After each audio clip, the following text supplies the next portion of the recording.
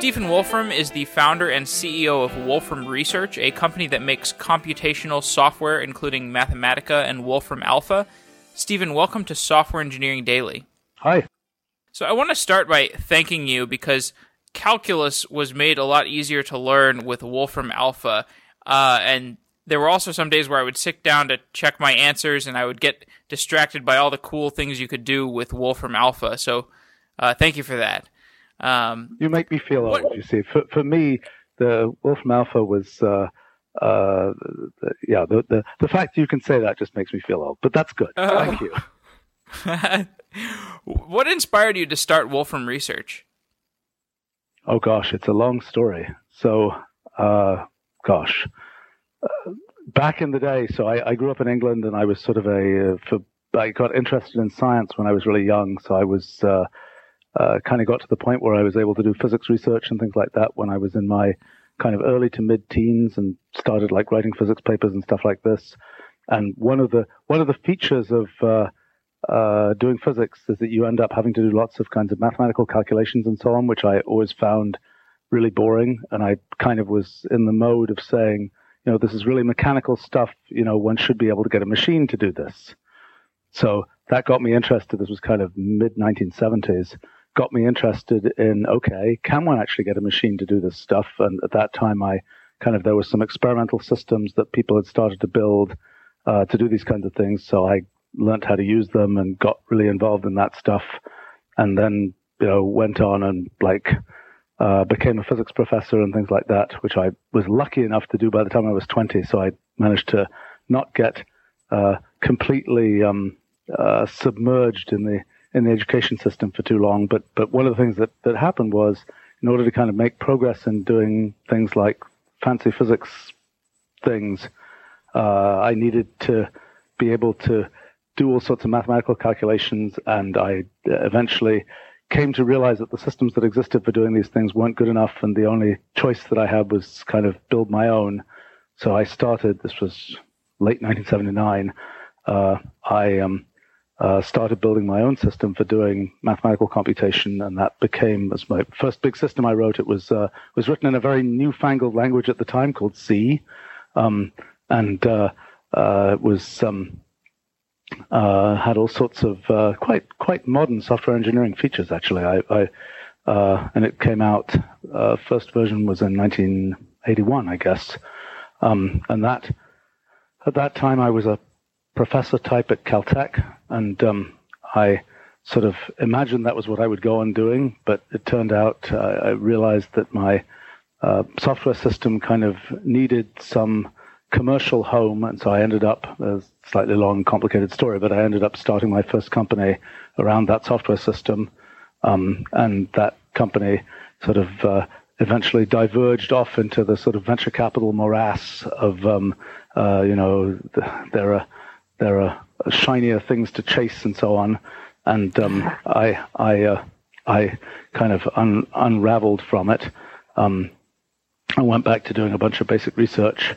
But then in 1986, I'd kind of managed to I sort of was involved in starting up this kind of area of research that these days mostly gets called complexity theory. And I'd managed to figure out a bunch of things that I thought were pretty interesting from a science point of view. And I had kind of started sort of organizing institutes and things around complexity research. And I realized that in order to kind of make the best possible progress I would need kind of better tools. And so I then realized, well, the best way to get better tools is to build them yourself. And so then that got me into building Mathematica. I also realized that one strategy for getting a lot of science research done is to start institutes and get other people involved in doing it. I realized that was probably not the best path as far as I was concerned, so I decided the best thing for me was to set myself up with the best possible tools and environment for doing the things that I wanted to do, and that involved starting a company and building software system. And so that was how I came to start building Mathematica, and came to start Wolfram Research. And I'd been kind of lucky enough to have a sort of simple private company for the last, 28 years or something now, that has kind of let me work on a lot of very long-term, large-scale projects without with only my team at the company tell me why I shouldn't do some other new project or whatever. I don't have investors or anything telling me that. So that's allowed me to do things like build Wolfram Alpha, which was a completely crazy project. Building a sort of computational knowledge system that's supposed to kind of know about everything in the world and be able to answer questions using natural language and so on was one of these couldn't possibly work projects. So couldn't possibly work from the standpoint of your team, or were you unsure yourself if you could actually create a complete computational engine? Well, so I had been thinking about that since I was a kid, and I had kind of sort of reassessed the thing probably every 5 or 10 years for quite a number of years. And my assumption had always been that to make something kind of like Wolfram Alpha that could be sort of a broad computational knowledge engine, that you would kind of have to make a brain-like thing first. That was my original assumption back in probably early 1980s. Then I ended up doing a bunch of basic science, one of the lessons of which was there really isn't a bright line distinction between what is intelligent and what is merely computational, so to speak. And so that kind of got me to realize, well, gosh, this thing I've been interested in for a long time, maybe it can be done in a sort of merely computational way without having to reproduce a brain, and maybe it can even be done better in a merely computational way. And so I started trying to build it. And there were many questions like natural language understanding. There had been a long history of people doing particularly natural language processing, a little different sometimes from natural language understanding, and it hadn't been a very good history. And the question was, why would we succeed when lots of other people had failed? And turned out, the answer, there were several answers to that. Probably the biggest answer to the natural language understanding question was that we built a very large knowledge base, and being able to do things like disambiguation of natural language is just vastly easier, even feasible, when you have underlying knowledge about the world than it is if you're abstractly trying to say, well, what are the statistical characteristics of this word or something like this.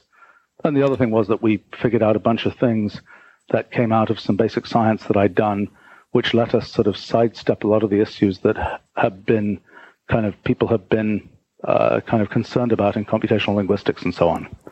How would you differentiate the goals of Wolfram Alpha from the goals of Google? Like the Google search bar? The search engine? Yeah, the search engine.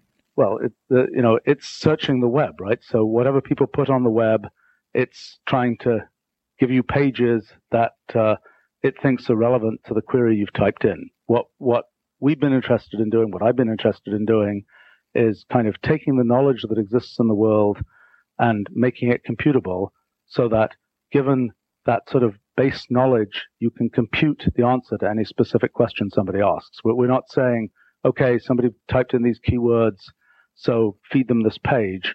We're trying to say, given this specific question somebody asked, like, one of your calculus questions or something, although that's a, pretty specialized end of things, can we compute the answer to that question? Can we compute some answer to some medical calculation, or can we compute some answer to something about, I don't know, where will the space station be in, an hour or something like this? What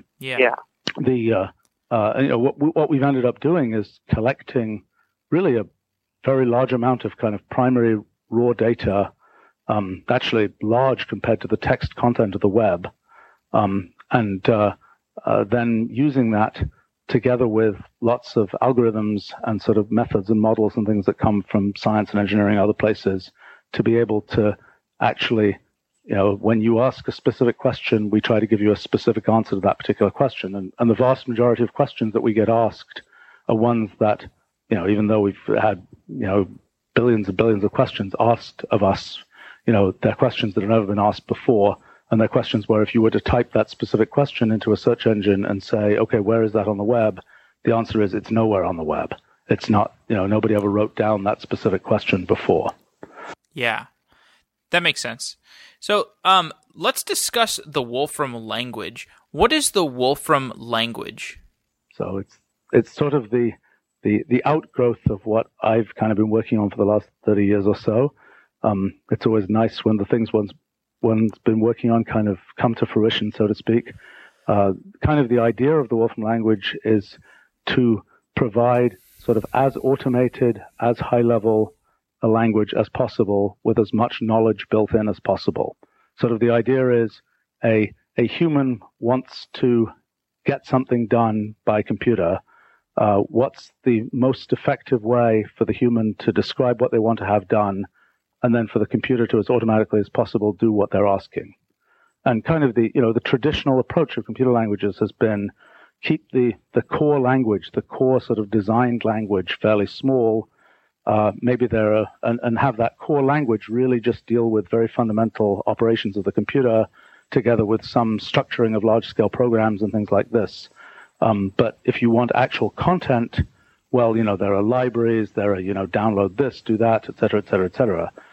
My goal in the Wolfram language has been to sort of build everything into the language. So there are 5,000 core built-in functions of the language that cover things from finding, the weather at any time in where there's recorded data to, solving the traveling salesman problem to, rendering some fancy, kind of graphics to dealing with things in the cloud and so on. And it's been, right. It's sort of a big effort. Go ahead. So you call Wolfram language a knowledge-based language. How do you define the term knowledge-based language? It knows stuff. Most languages don't purport to know anything. In other words, in our language, the things I was just mentioning, like, I don't know, it knows what the density of gold is, or it knows what something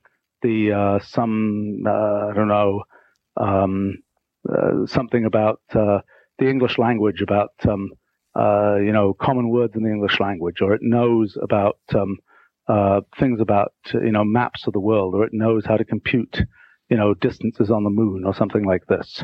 So the thing is to have these kinds of things built into the language. So there's some function called geodistance or something will just compute distances, and the when you use the language, actually there are a couple of bigger things to say perhaps. I mean, one thing's perhaps interesting is it's been interesting for me at least, is the sort of the comparison between Wolfram language and Wolfram Alpha. So Wolfram Alpha is this knowledge engine thing where you just ask it questions in natural language, and it tries to generate sort of a report that tells you as much as possible about what it thinks you want to know. And it's this idea of using natural language for that is a great way to do kind of one-off questions. What's the population growth rate in Italy versus Spain or something? An easy one-off question. You can get a nice report. It'll have nice graphs and all kinds of other things. That works well. Now, if you say, well, okay, I want to write a big piece of code. I want to write an app or something. Well, you can start saying, here's how my app should work. You start describing it in natural language, and pretty soon that falls apart. It's pretty hard to describe in a sensible way. You wind up writing something in natural language that sounds like a piece of a patent or something like this. It's very natural language is not a good match for describing more complex kinds of structured things, and that's where having a computer language works really well. If you have a language but the thing that I've tried to do in Wolfram language is to sort of leverage what people know from natural language. Like, as I mentioned, it has 5,000 built-in functions which have names that are basically derived from words in English, so that you can kind of know what they should be. And when you look at a piece of code, you can pretty easily tell what the piece of code is doing. But the thing which is pretty interesting to me is this kind of interplay between the pure natural language thing for kind of one-off, quick kinds of things, and the structured computer language approach for, make the bigger program. And the really fun thing, which I hadn't really anticipated how powerful it is the interface between those two things. Because, for example, when you're programming in Wolfram language, and you say, I want to know, and you need to put in, in some program, you need to put New York City into the program, or you need to put a list of, 5 cities or something that are, I don't know, the hubs for an airline or something. Well, how do you enter New York City? Well, you just have to enter, in a typical interface, it's, you type control equals. I mean, it's something different on mobile, but you type something like that, and then you can type NYC, and it will then turn that into this, that's natural language, but it will turn that into this canonical thing that is a unique representation in the language of New York City. And you can do more complicated things like that. But this thing that you can sort of enter, particularly real-world kinds of concepts, using little fragments of real-worldism, so to speak, into the language using natural language, I had not anticipated this, and it turns out to be really powerful. And so one thing that's interesting about it is if you enter something into Wolfram language, it seems like it's kind of part query, but it's also, you could be setting a variable, and that by setting that variable, you would be making a query, like, set X equal to all my Facebook friends or something.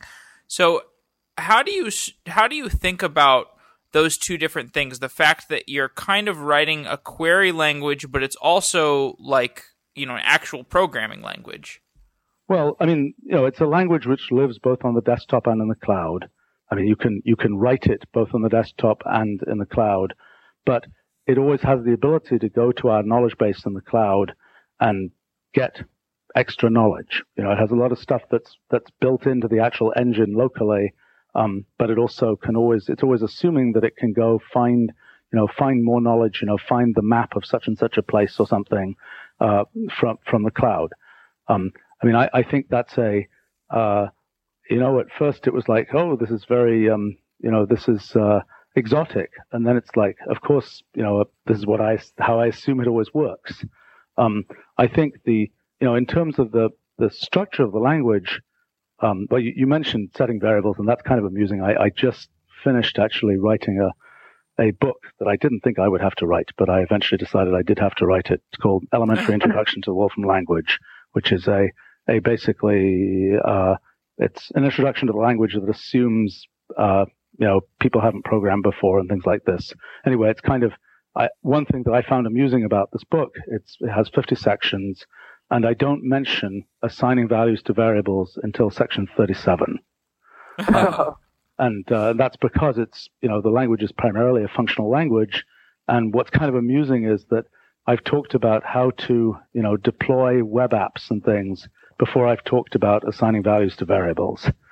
Because it just turns out assigning values to variables isn't all that important in writing at least small programs in Wolfram language. But that's an aside, perhaps. But I think the thing that's interesting, because we have kind of all this knowledge built into the language, it's very easy to write very small programs that do interesting things. Like kind of the extreme case of this is we have this thing called Tweeter program, where you can send, less than 140 character programs into some server of ours, and it'll run them. And people have done all kinds of amazing things in 140 characters. And what I find more amazing is that most, not all, but most of the tweetable programs, if you look at them, you can understand what they do. It goes from that to probably, I don't know for sure, but I'm guessing that Wolfram Alpha is the biggest Wolfram language code base, and it's about 15 million lines of code now. So it kind of goes from the very small to the quite big, and it's So something interesting that you said there was you were talking about writing this book and how you didn't get to setting variables until section 37, largely because the Wolfram language is a functional programming language. This is actually part of a week of shows about functional languages, and it's interesting because many of these functional languages that we're showcasing, like Lisp and Erlang and Haskell, they're older languages, and it seems like the traits that have made them appealing are only becoming more valuable and more desired over time. This kind of resistance to state statefulness and the other beneficial features that you get from a functional language. What are the things that the Wolfram language benefits by thinking of itself as a functional programming language? Well, so you have to understand it's both a functional language and a symbolic language. And its Lisp is sort of in some ways a symbolic language. Wolfram language is a much more symbolic language. So the thing to understand first is what it means to be a symbolic language.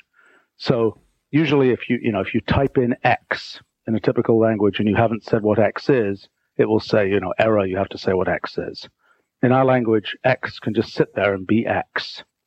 So, that's nice if you're doing math and you want X to be some symbolic variable.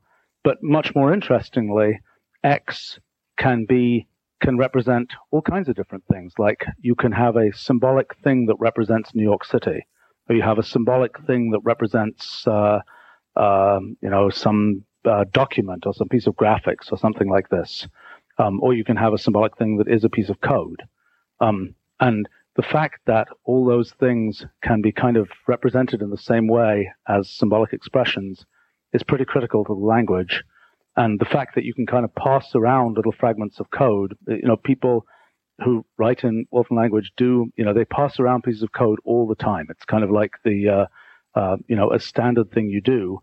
And it's just a little lump of symbolic stuff that you can then work with, and that's like really, really powerful. Like if you look at the code base, the Wolfram Alpha code base, for example, it's kind of its natural language understanding stuff, for instance, is just absolutely full of things which are kind of a mixture of data and little fragments of code. And the ability to do that, which kind of comes from being sort of a mixture of symbolic and functional and so on, is really useful. The other thing Wolfram language has is it's very strongly based on pattern matching. So, for example, when you define a function, all you're really doing is defining a transformation rule for a pattern for expressions. So, you might say, you could say something like f of x blank equals whatever it equals. And that means f, where blank stands for anything, and then x is the name of the anything, is transformed into such and such. But that left-hand side doesn't just have to be, doesn't need to be just f of x blank. It could be, f of some list, x blank, comma y blank, comma x blank or something. And that defines a pattern. And only whenever the language sees an expression that matches that pattern, it will transform it into whatever the right-hand side was. And that's how the system works, has worked for 27 years. That's the sort of fundamental thing that the system is it's the thing that makes symbolic transformations on expressions. And again, that has what's turned out to be the case is that set of ideas around sort of symbolic programming has so the thing that's happened. So I kind of worked on developing these ideas in the first system that I built back in 1979 to 1981. And in a sense, that system was in some ways more extreme than Wolfram language in terms of the ways that it used functional and symbolic programming. And it just said obstinately, you can't do programming. You can't use any of the constructs you might think you would use for programming. You simply have to use kind of transformations of symbolic expressions and so on. When I started building Mathematica, which kind of turned into Wolfram language, I was a little bit less draconian, but it's still very much based on this idea of symbolic functional programming. The thing that has been sort of super interesting to me over the years is that these different kinds of things, different kinds of programming that I wanted to do, turn out to all fit beautifully into the symbolic paradigm. So, for example, early on, a trivial one is, graphics. Okay, you can represent, graphics and geometry and so on symbolically. Well, that's kind of nice if you're just in terms of writing code to, make things that you can render in nice ways and so on. It gets more interesting when you actually can do computational geometry directly on these symbolic things and say, okay, I've got these symbolic things. What's the volume of this combination of symbolic objects and so on? That's one early thing. Then we realized documents can be represented this way. It's kind of like, it was XML before XML, so to speak, way back long, long ago, but something where you can actually manipulate the structure of the document easily within the language. Then we realized user interfaces work that way too, that you can have a sort of symbolically represented user interface that you can manipulate at a symbolic level and generate at a symbolic level and so on, and then deploy and such like. And there are just a whole sequence of these things. The one that has been most interesting recently is the realization that one can represent the deployment of programs symbolically. And that's something that, a big thing is kind of thinking about the cloud. And in our language, a cloud object is just another kind of symbolic thing. And you can take, like you can write the sort of the one line, web app just says, cloud deploy. Actually, it kind of shows a bunch of different things that are going on. So a typical... Wait, what are the properties of a cloud object? It's a lump of symbolic code that sits in the cloud. And it can represent an API, it can represent a web app, it can represent a bunch of different things. So very interesting. So, I mean, to give an example of, this is kind of weird to do in pure voice, but I can try. The minimal kind of web app. So let's say we want to deploy a web app that is going to be a form where you type in the name of an animal and you get a picture of that animal. Okay? So the question is, how would we do that? So first question is, how do you, if you were just doing this in a notebook, which is what we call our interactive documents that people use to program in Wolfram language, what would it look like in a kind of notebook REPL type environment to say, type in the name of an animal, find an image of it. Okay, so you'd just be able to say something like, let's say you type control equals, because that's the way that you say, I'm going to type piece of natural language, and then you type rhino or something, you hit return, and it would say rhinoceros, and then you type, brackets, quotes, image, and it would be, that would then, it would go to the cloud probably, unless it happened to be cached locally for some reason, and, retrieve a picture of a rhinoceros, and that will be the output. Okay? So now let's say you want to make that into an app. The way that would work is you would make a thing called a form function, and form function has basically two pieces, a thing that says how to set up the form, how to define the fields in the form, and then what to do with the data that comes from those fields. Okay, so the way you'd set up the fields is you'd give a name to the field, like you'd say, I don't know, animal or something. It quotes animal, arrow, and then quotes, and then what you give then is the name of an interpreter type. So in our natural language understanding system, there are, 1,000 different domains of kinds of things that one can talk about as kind of entities.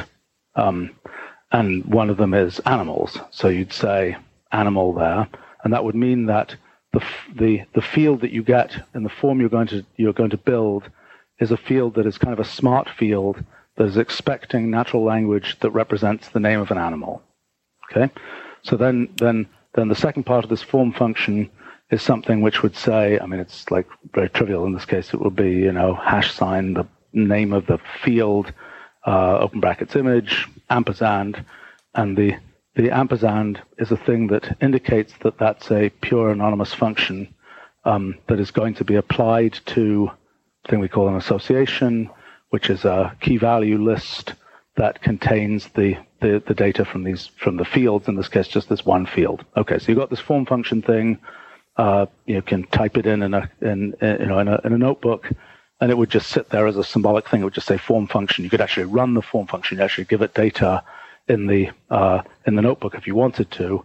But more interestingly, you would say cloud deploy of that form function, and then what you would get back is a UUID of a cloud object for a cloud object. You click on that, and there will be a form on the web that would have a field that you type in, something like whatever natural language you want for a a sea lion or something, and it will go off and run that little piece of code and give you the result.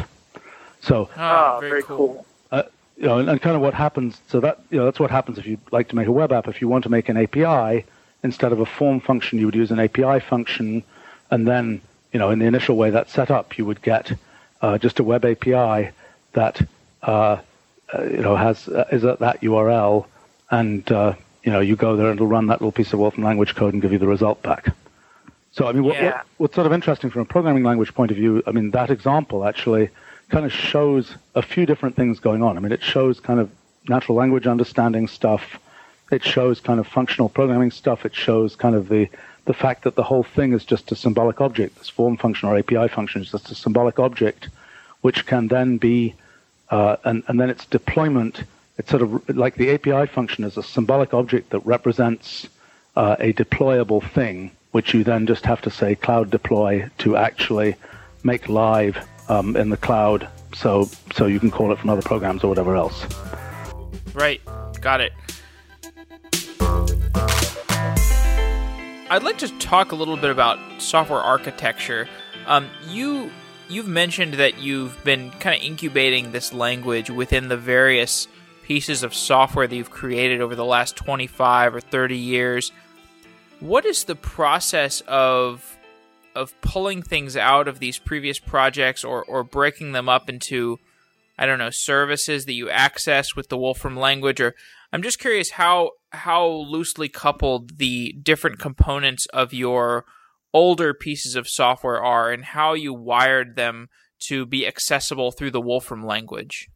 They're all really one thing. So the whole Mathematica software stack is now part of the Wolfram language. The whole Wolfram Alpha stack is part of the Wolfram language. And then, somewhat bizarrely, and it's always difficult to explain, the Wolfram language now becomes the thing that powers those other two products. So it's the superset really, of everything. Yeah, it's really one uniform stack. I mean, the real challenge, in all of this is maintaining coherent design of a language that is a huge language at this point that's been, growing for 28 years. And that's been both, I think, that's probably my proudest achievement, if there is one, is maintaining that coherence, because it's hard work. It's what I do every day, so to speak. What kinds of technical debt do you have? I don't know. So there are two different levels of that. One level is design, and another level is implementation.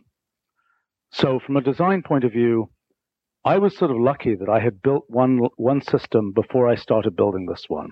So I had made a bunch of mistakes in the first system.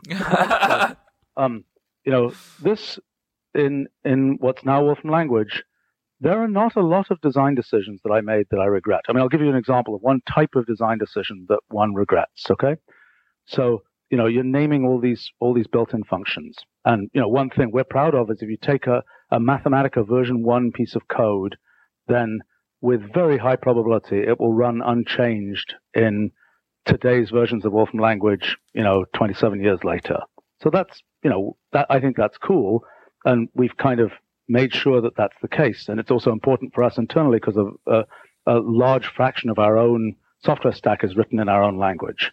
But one of the things that happens is, you give a name to something, like you say, assigning values to variables. There's a function, it's called set, that assigns values to variables.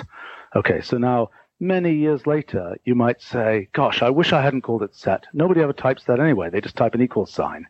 And now I can't use set to represent, a mathematical, unordered set type thing. So there are a few things like that. That's one of about 3 or 4 or 5 maybe things of that type where it's kind of like, and gradually over time, sort of I've learnt how to be sure that I know what I'm talking about something to the point where I feel like I can, make a design decision and never have to regret it. And when one has to design defensively, where one's saying, I'm going to give a very complicated name to this function because maybe in 5 years we will figure out a more general way to do this, and then that complicated name can still be there, meaning this very specific thing, but we'll have a more general way to do something more general. That's one kind of thing. When it comes to sort of internal software engineering, I mean, we've we've had a pretty serious program of kind of renewing things over the years.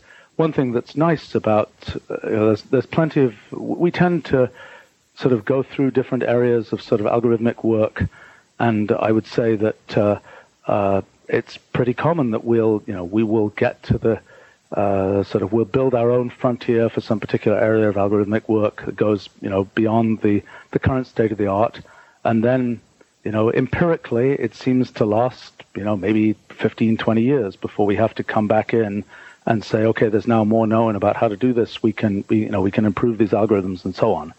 So I think that's in terms of sort of kind of software infrastructure kinds of things. A lot of our system is written in our own language now, which really helps. In terms of user interface stuff, that has been. We've had a nice uniform desktop user interface that's very well developed over the course of perhaps 20 years now. At the beginning, that was absolutely horrifying because we had all these different platforms, and then somehow in the mid-90s they all merged beautifully. Well, now, very horrifyingly, we're back in that state again because we've had to build a completely custom user interface for using Wolfram language in the cloud. It's basically a big lump of JavaScript and a bunch of server-side stuff, and that is a complete, it's a completely separate branch of code from the very big user interface that we've already built for desktops and so on. And then, even more horrifyingly, for mobile, we have to have yet another, separate user interface stack for doing sort of the most responsive kinds of things on mobile. I mean, all of these things, we can get away with not doing this, but we don't have the best performance on these platforms, and we want to get the best performance on these platforms. And I have to say, in our experiences with the cloud, I believe that in my, 35 years or so of doing software engineering kinds of things, the current cloud environment is probably the most hostile to development that I have ever seen. I mean, and the most difficult. In what way? A lot of different systems. Well, the fact that a lot of things are based on things like JavaScript, which is kind of like a completely crazy, thing to be at the bottom of a big stack of software. The fact that there are many, many different sort of interoperating systems that don't, some of which are very old, some of which don't, we're sort of doing things which are way beyond what they were originally intended to do. The fact that it's kind of, debugging things in the cloud. I finally decided myself that I was fed up with hearing about all the problems of doing this, and so I thought I would actually, maybe 6 months ago or so now, I decided I would actually go in and debug some detailed aspects of why we had some slowdowns in the way our cloud was working. And, I get in there and I realize, the main thing I realized was that using kind of scientific methods and using kind of our language as kind of the thing to go and, create the tests and look at the results and so on, that turned out to be really powerful, and I was able to figure out what turned out to be a completely ridiculous and horrifying sort of underlying, problem. But, that took me all the way through looking at, pieces of the Linux kernel and things like this, and it should not be the case that when I'm debugging, something about why, APIs sometimes run slower than they should, that I'm dragged through pieces of the Linux kernel. That's kind of that's kind of one of the things which, to me is not, that doesn't make the current environment, clean and easy and great to debug with. Right. Well, okay, so certainly that's, you've listed some aspects of why the cloud is hostile, but you've also said that it's only in recent times that we've gotten the tools that we need to construct the whole Wolfram language. Are the tools that we haven't had until now, like, are you talking about the cloud, or what other tools are you talking about? Yeah, the cloud is a big part of it. It's, being able to have this really smooth, large knowledge base sitting in the cloud, being able to have, I mean, the cloud is great. Don't get me wrong. It's just rather horrifying. I mean, it's like, you can build a spectacular railroad, but actually doing it is, has a lot of messy stuff that has to be done. The cloud as an environment is, I had sort of thought it was a purely utilitarian kind of thing. What I realized is that it's a sort of fascinating centralized repository of computation that, and you can have, particularly as you put sort of symbolic representations of computation out in the cloud, you can have, what we routinely now, we have all these cloud objects. They represent little pieces of sort of persistent computation out there, and they can interact with each other. That is a completely routine thing to have happen. Is, different cloud objects will interact with each other. We build all kinds of services on top of them, and so on. It's a nice thing. And I think that the fact, I mean, for us, our technology, particularly things like Mathematica, have been very widely used in R&D for 25 years. One of the things that's always been something of a frustration to me is that, we'll see in company X, the advanced R&D group will do fantastic things with Mathematica, and then it's like, okay, what happens next? And it's like, well, we need to deploy it somehow, and we ended up, rewriting it in C or something. I had wanted to figure out how do we let people go sort of all the way from the original kind of idea and R&D thing all the way to, a fully deployed, production grade system. The cloud is what's basically made that possible. Now, as it turns out, there are, having modularized things for the cloud, there are also ways that you can take the exact same, like a piece of code, like one of the cases we're interested in is embedded processors for IoT type things. And you can take the same piece of code, Wolfram language code, and you can run it with a embedded Wolfram engine on a tiny device. Like, for example, the Wolfram language is bundled on the Raspberry Pi Linux computer. And you can, take that piece of code that you were running in the cloud, and you can run it on this embedded device. It's even nicer because you can have the cloud communicate with the embedded device, and it sort of all sort of plays consistently together. So that's all of those things. The whole deployability of our language is pretty serious. I mean, having realized how to do it on the cloud, I now realize that we could probably have done it in some ways on other kinds of systems, but it works a lot better on the cloud and through the web and things like this. It's a much easier kind of path to say, okay, like that form function thing I was explaining, you do that, and then instantly, everybody in the world can go to that particular URL and go do this thing, and it's sort of instantly deployed. And that's, I think that's important to. I think that's very important in practice to people, using our language and so on. Yeah. So I want to shift gears and talk about a book that you've written called A New Kind of Science. What is A New Kind of Science about? So, well, that's also many years of my life. Here's the sort of where that came from. So, when you look at exact science, for about 300 years, people had kind of been saying, okay, you want to make a model of the universe or something, use mathematical equations, write down some differential equations, that's the way that you make a model of things in the world.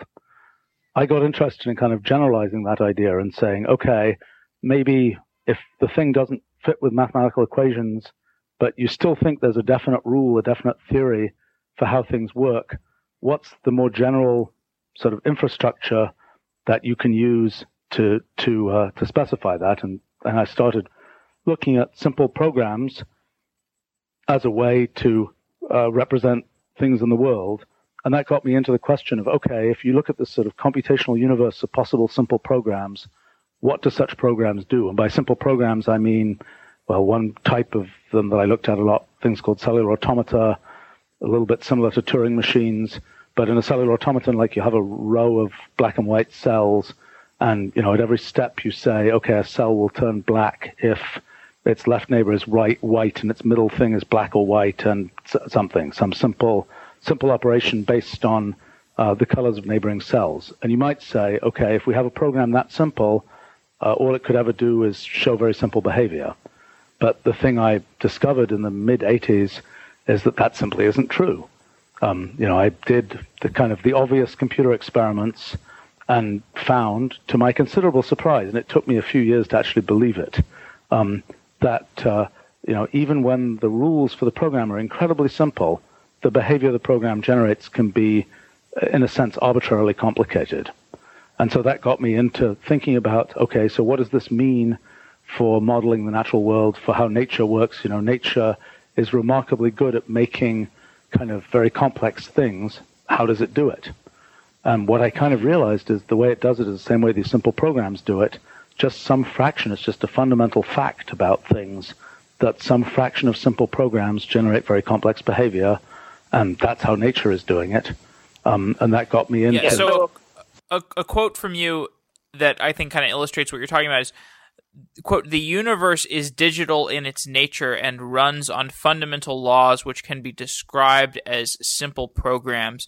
What I think is interesting about this quote is I feel like many people have a sense that the universe maybe is more analog, or at least their intuition is that the universe is analog. But I mean, I can definitely appreciate this digital notion, but I could also see that maybe it's drawn some controversy. Have you had any disagreements with people about this discussion? Well, we don't know how the universe works yet, so it's people can disagree until one knows for sure. I mean, I'm in this funny position because I was a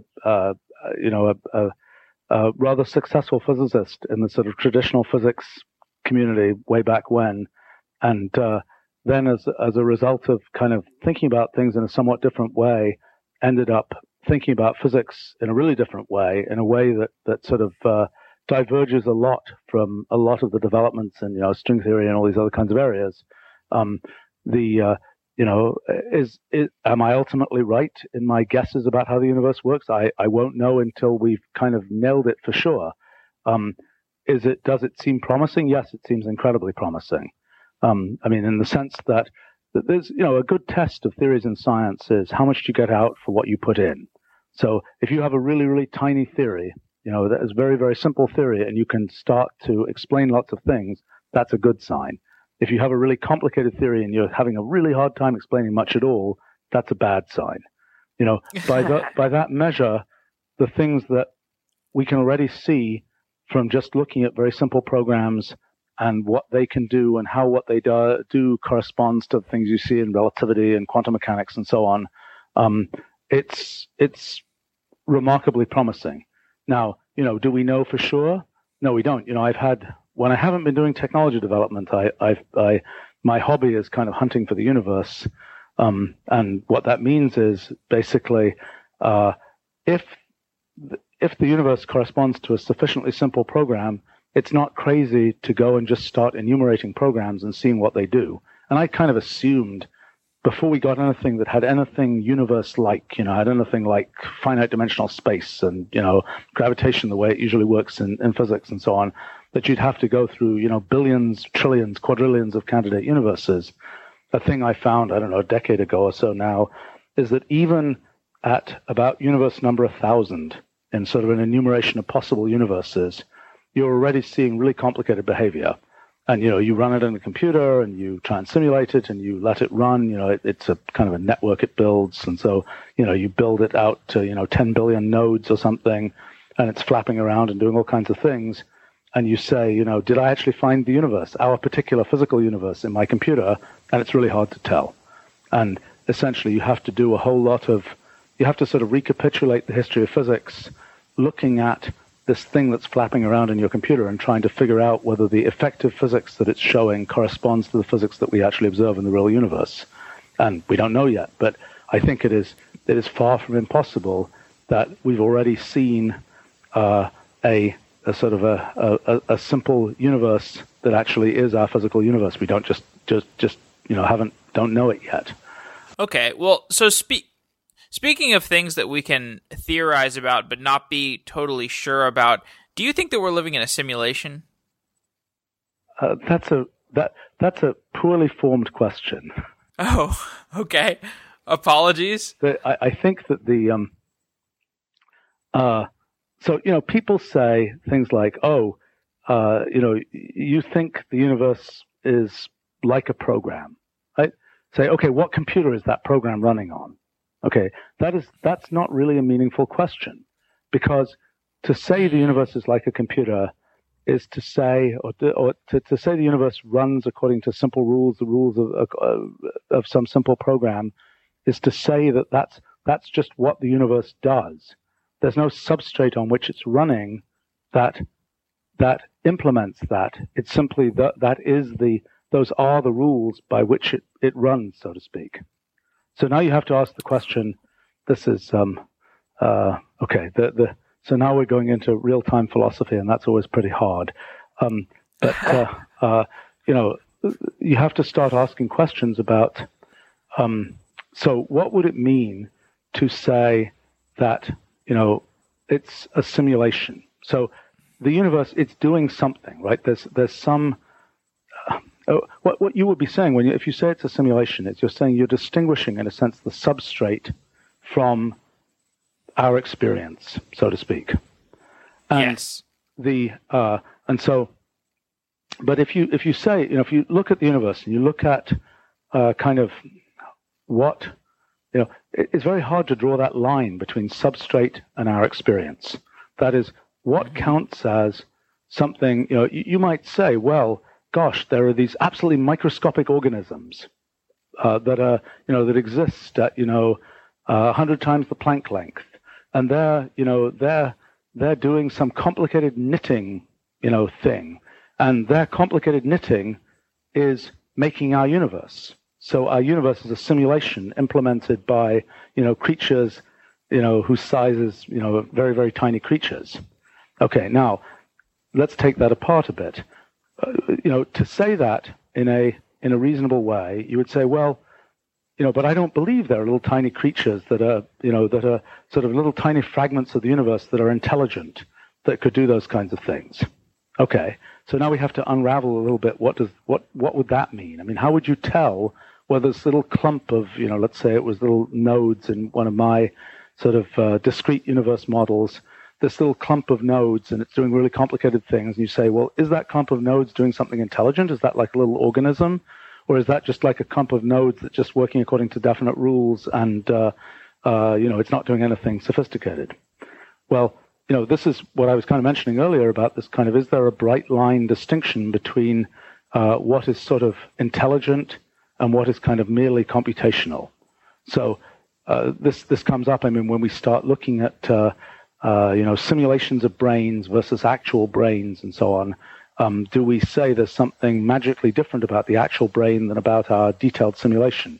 Or more to the point, thing I've studied a whole lot is, okay, so in the basic science end of this, there's this thing I call the principle of computational equivalence, which basically says if you look at some system and has some definite rules, what you will find is that above some threshold in the complexity of those rules, a very low threshold actually, the behavior that you can get from the operation of those rules is equivalent to the behavior, is computationally equivalent to the behavior you can get from any other system. So what does that mean? So we know that there are universal computers, for example, that is, that you can have a machine that can be programmed to emulate any other machine. What is not obvious is that phenomenon can happen even with incredibly simple machines. When you say, okay, I'm going to have a computer and it's going to be programmable and all that, you start thinking about CPUs and ALUs and billions of gates and all this kind of thing. It turns out that none of that is necessary.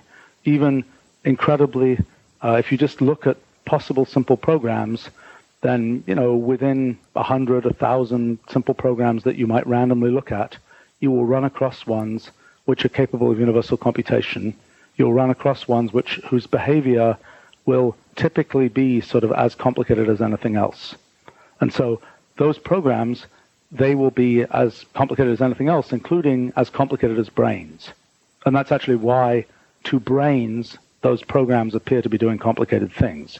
If brains were incredibly much more sophisticated in the computations they could do than those programs, then those programs would look simple relative to what we can do with our brains. But because there's this equivalence, that doesn't happen. So, this question of what counts as sort of intelligence, the creatures who are pulling the puppet strings, so to speak, for our simulation versus merely a piece of universe that is computationally sophisticated, that's not a distinction you can make. And I mean, this becomes very explicit when you start talking about, search for extraterrestrial intelligence. And you say, in fact, this just happened recently, some recent phenomenon where people were saying, it's so complicated it must be, or it's kind of so bizarre that it must be the effect of intelligence. Or not must be, might be the effect of intelligence. And that's and so... You're talking about the SETI transmission? Yes. The question is whether, when you observe something complicated in the universe, is it the result of intelligence or is it merely a physical process? Back 100 years ago, people were, first, putting up radio masts and things like this, and they heard all kinds of weird and complicated things in sort of the radio universe. And, I think Tesla was one of the people who was convinced it was the Martians signaling us. Turns out it's, modes in the magnetosphere. It's a physical process.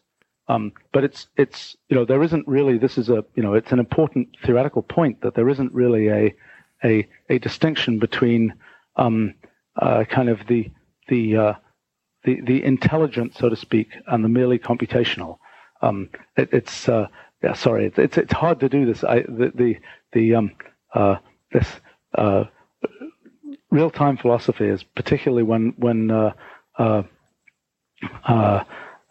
it's responding to a poorly formed question. What's that? No, perhaps did I succeed in explaining why that question is kind of poorly formed? No, I think it was a great. I love your response. One thing that I find interesting about your work is it seems like you have pursued solving a problem that you yourself had. You like Mathematica to Wolfram Alpha to the Wolfram language. Each of these problems were things that you really wanted to solve deeply, and I think this is this is something that engineers should generally pursue, is to look for problems that they need to solve themselves. Do you have any advice for people who maybe are looking for the right problem to work on, looking for something that they can dive into and really get passionate about and start building a lifelong career towards? Yeah, I think that working on things that you really care about, building stuff that you're going to use yourself, it's fairly critical, both in terms of your own fulfillment and in terms of building things that are actually good and that other people are going to want to use. I have a very, I've worked with a lot of people over the years, and I've been, one of the things I've liked most about building my company is I've managed to kind of, I would say, collect a lot of very talented people from around the world, so to speak. And I've been sort of collecting them for years now. And I find it really interesting to understand sort of how people's careers develop and so on. And I think, I have an ultimately optimistic view, which is, for every person, there's a niche in the world. And, sometimes one is lucky enough to have been born at a time when one is a fit for a particularly interesting niche that exists. Like, I'm kind of lucky that I've been around at a time when sort of computers have just become, I was born in 1959 when computers were incredibly primitive. And, I've sort of was around at the time when computers made the transition to not being so primitive and to the point where you could, build sophisticated software systems and so on. And so, I've been sort of lucky in the alignment of, and I've found, for myself, I've been always interested in, what is it that I'm actually good at doing? And how do I map what I'm good at doing into things that make sense to do in the world? And I think that, it's usually, it's a big puzzle to do that. And, I've watched and helped lots and lots of people do that. And the thing that tends to happen, so I mean, there are many principles about this. I mean, one is, if you identify sort of what's new and emerging in the world and, choose that as your career, you'll obviously do better than if you identify something which may have a lot of institutional structure and kind of a lot of people saying, oh yeah, you could do this and be a such and such kind of programmer or something, and there's a million others like you, and kind of one knows how that track works. If you can get into something early, you're vastly better off. I mean, in today's world, if you're, it's an interesting principle. If you take, if X is any field, and you prepend the word computational to it, and then you say, does that computational thing, does it exist? And the best ones to get into are probably the ones that don't really exist yet, because they will all exist at some point. And, I think that, but the thing I've noticed is that it's a big puzzle figuring out what, how you match the things you really like to do with the things that exist to do in the world. And what tends to confuse people a lot is, they go through school and they're good at they might be good at, bad at, like, hate subjects that are taught in school. But those subjects are a very, the main subjects of that people learn in school they change very slowly. And they are a poor model for what actually exists to do in the world. So, you can hate math, and it turns out that, and you might think that a whole raft of professions would be, oh no, I shouldn't do that. It's too much like, math in school. But it turns out that it's not, because, the essence of those professions has nothing to do with the essence of the thing that made you not like, math in school or something. So it's always I think the main thing is to realize that it is something of a puzzle. There's something to figure out. It's rarely, if you want to find sort of a unique niche, and those are, if you can find a niche which is sort of uniquely suited to your particular, interests and abilities, that's, well, I don't know. I think that's for me at least, that's always very satisfying to do things where I feel like if I'm doing it, I'm doing it and I'm a reasonable fit for doing it, and it's different from what other people are going to do, at least in my version of egotism or something. That's really good to be able to do things where I feel like if I do it, I'm doing sort of something unique in the world, and it's not just something where, there's 65 competitors who are trying to do the same thing. My typical tendency when it looks like that's the situation I'm getting into is to say, okay, we'll just let the other people do it. I'm more interested in doing the things which are kind of where I can make some unique contribution. I'm sure you've seen some of the sounding of the alarm about artificial intelligence among people like Elon Musk and Bill Gates and Nick Bostrom. So I'm curious if you think that this is a legitimate concern that we need to be thinking about, and if so, what kinds of measures we need to take to sort of cordon off the potential for artificial intelligence to develop into something that could threaten humanity. Yeah, obviously, I know about this and thought about this for quite a long time, actually. But okay, again, it's a little bit, I think there's a little bit of sort of philosophical complexity about this. I mean, what is technology? Technology tends to be about automating things. First there are things that humans do for themselves. Then we figure out some way to get technology to do it automatically. Now, as we go on, more and more things which we were thinking were kind of human activities will get automated. I mean, in the next probably 10 years, a lot of kind of professional things will get automated. It's also the case that what will happen, I mean, so one very glib thing to say is yes, the machines will take over, but mostly just because the humans are kind of lazy. And by to be more specific, if there was a time when you used to actually have to, look at maps and figure things out when you were driving. Now you just, at least I just set up my GPS and I just follow and do whatever it tells me to do. So similarly, there are many other things where basically machines will tell us what they think we should do. I mean, we've done lots of experiments. I've done a lot of stuff with personal analytics and figuring out, from sort of my history things about what I might be interested in, what I should do, those kinds of things. Machines will be a lot better at telling us, what is likely to be the thing that we should do, so to speak. And I think a lot of the time people will just, look at the auto-suggest menu and just pick off the thing on the top and do that. And so in that sense, the machines will be kind of in charge. Now, even that scenario shows you a little bit what the issue is. We build technology, we get, an AI that does all kinds of very, very elaborate things. I've spent a large part of my life building AI-like stuff that does elaborate things. The question is, in a sense, there are things where we can say we take something that humans do and we make it automatic. The one thing that, in a sense, there isn't a way to make automatic is defining the goal for what we want to do.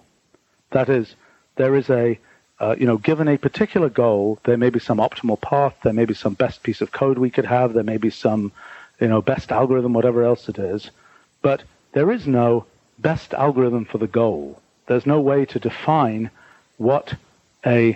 there's no sort of abstract definition of a goal. I mean, we say we're going to build the most powerful possible AI, and, we kind of know what that means in terms of some of the things it will do, but we don't know what that means in terms of what its goals should be. We can sit our AI box on our desk and we can have it respond to all kinds of things we want, but defining its goal is still something it's not something that comes with sort of solving the problem of AI. And if we look at, human history, human goals are defined. In fact, it's sort of not unrelated to the question you were just asking about kind of, career tracks and what to build and things like this. What do you pick as the goal? Well, there's no right answer to that. It's something which is a consequence of kind of culture, history, lots of details of how we got to where we are now.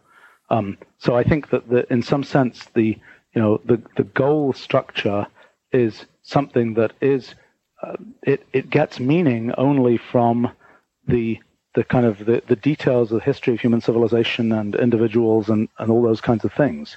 It's not something where there is an abstract way to solve that problem. Now, in terms of and so, in a sense, that's now you say, well, how will human goals evolve?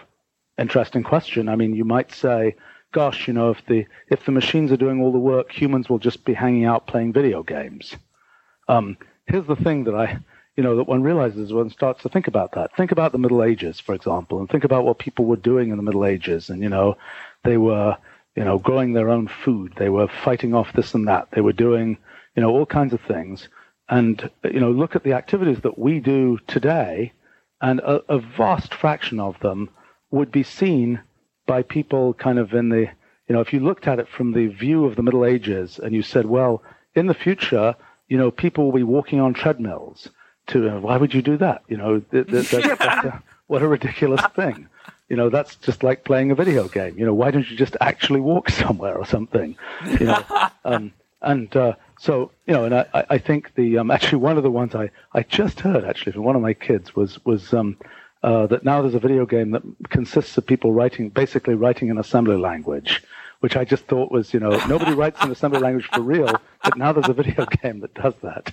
But I think, so I think this question about how kind of human motivations will evolve is, that's probably that's an interesting question. And, I think the most important aspect of that probably is, when there is effective human immortality, which there will be from biology or from technology, that will throw a wrench into a lot of the traditional sort of sources of human motivation, and it's somewhat unclear to me what will happen at that point. But I think that is much more of a human problem than it is it's a problem of it's not a problem of, oh gosh, we'll just be stupid and make autonomous weapons which will shoot at us and so on. Maybe there will be some terrible incidents and so on of that type, but my feeling is that the bigger question is, what's sort of the future of humanity in terms of what people or the sort of the end point of the sort of the civilization, what it chooses to do. One of the things that is perhaps a bit, I don't know, I mentioned this whole issue about, sort of computation versus intelligence and so on. And, we talked about, SETI and sort of how do you tell the difference between just, the modes of the magnetosphere and some very, some civilization on the, planet Mars or whatever.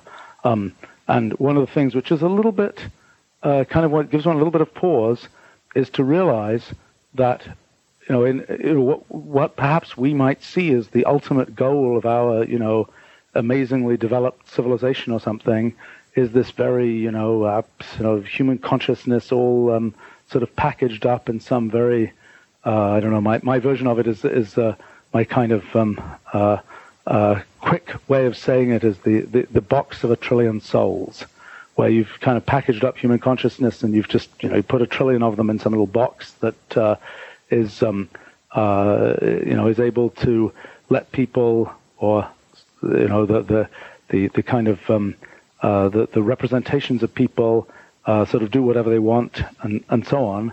And the question then is, when you have this box and you have all these little, configurations of electrons and so on whizzing around that represent all of these effectively, engrams of humans or something, you look at this box and you're looking at the thing and you compare it with a rock or something.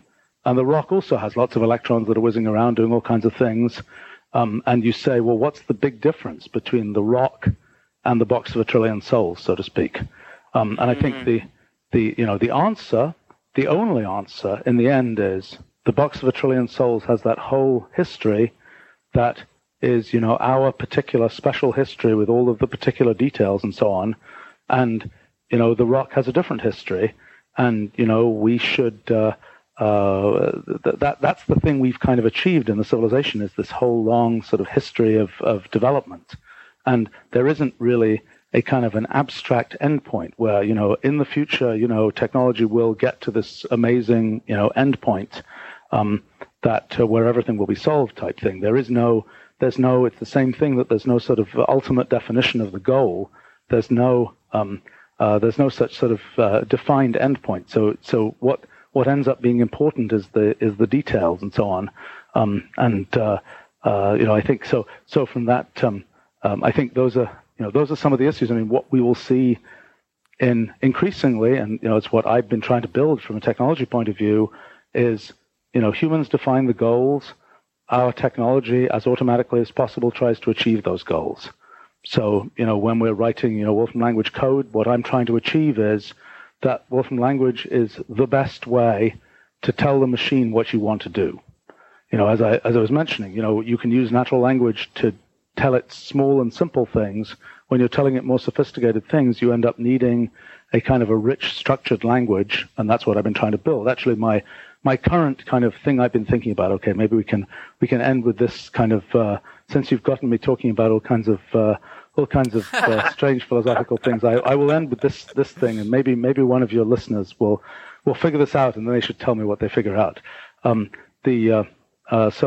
it has to do with kind of the history of communication, and you're thinking about different organisms, let's say, different entities, and they're trying to communicate ideas to each other.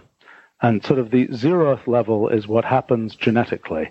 That is that one organism kind of is wired up in some particular way that's a result of its genetics, and as a result, it knows how to do thing ABC. Okay, that's sort of 0th level. The next level is the organism has a brain. The brain is just sort of a generic, mess of neural network. And when the organism, is born, the brain starts to receive data. And for example, when we look at, image identification, object recognition, these kinds of things, this is what happens there, that the brain is kind of a blank slate. And, in fact, we built a nice image identification system that's in Wolfram language.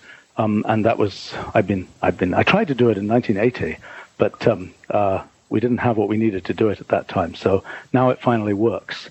But that's a case where you kind of start from this blank, messy, neural networky type thing. Could be in a computer, could be in a brain, and you just learn from experiencing the world. You learn how to do object recognition, and that's most of the animal kingdom works that way.